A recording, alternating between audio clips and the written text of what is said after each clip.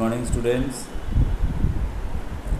Today I will teach you the chapter from economics, the first chapter of economics, the story of village Palampur.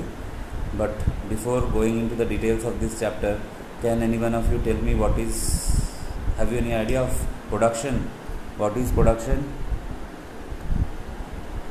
As a layman, we can say that production means to produce something. So here, through the story of village Palampur, we will come to know about the different means of production, the factors of production, and how the land is distributed among the people of in Palampur. But first, let us have a discussion of the village Palampur. Palampur is actually a hypothetical village.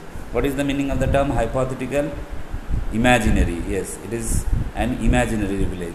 Palampur is an imaginary village which is well connected with the neighboring villages and towns. Raiganj, which is a big village, is 3 kilometers away from Palampur. This village of Palampur has about 450 families belonging to different castes. The 80 upper caste families own the majority of land in the village, and their houses, some of them quite large, are made up of brick with cement plastering. The remaining, the SC, the Dalits, the scheduled caste or the Dalits, they comprise 1/3 of the population, and they live in one corner of the village. And their houses are much smaller than the houses which belong to the upper classes. The people who the SC, their houses are made up of mud and straw. But most of the houses, whether they belong to the rich landowners or the small landowners, most of the houses of Palampur are well connected with electricity.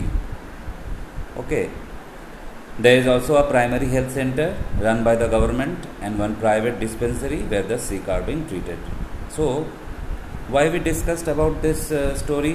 The description above shows us that Palampur which is an imaginary village, has fairly well developed system of roads, transport, electricity, irrigation, school and health center. So the story of village Palampur will take us through the different types of production activities in the village. Like in villages across India, farming is the main production activity. More than 75% of India's population depend upon agriculture. That is, farming is the main activity of our country. So similarly in Palampur also, farming is the main production activity. The other production activities which are referred to as non-farm activities include small manufacturing, transport, shopkeeping, etc. So, through this chapter, we shall take a look at both these types of activities after learning a few general things about production. Now, what is production? We have discussed already little bit. So, the aim of production is to produce. The aim of production is to produce the goods and services that we want. And there are 4 requirements for production. The first requirement is land. The second is labor, third capital, and the fourth, which is the very important part, is the human capital. So these are the 4 factors of production: land, labor, capital and human capital.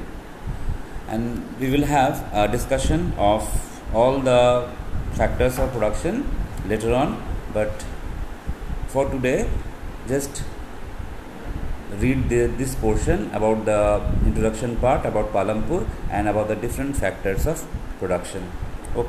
So thank you.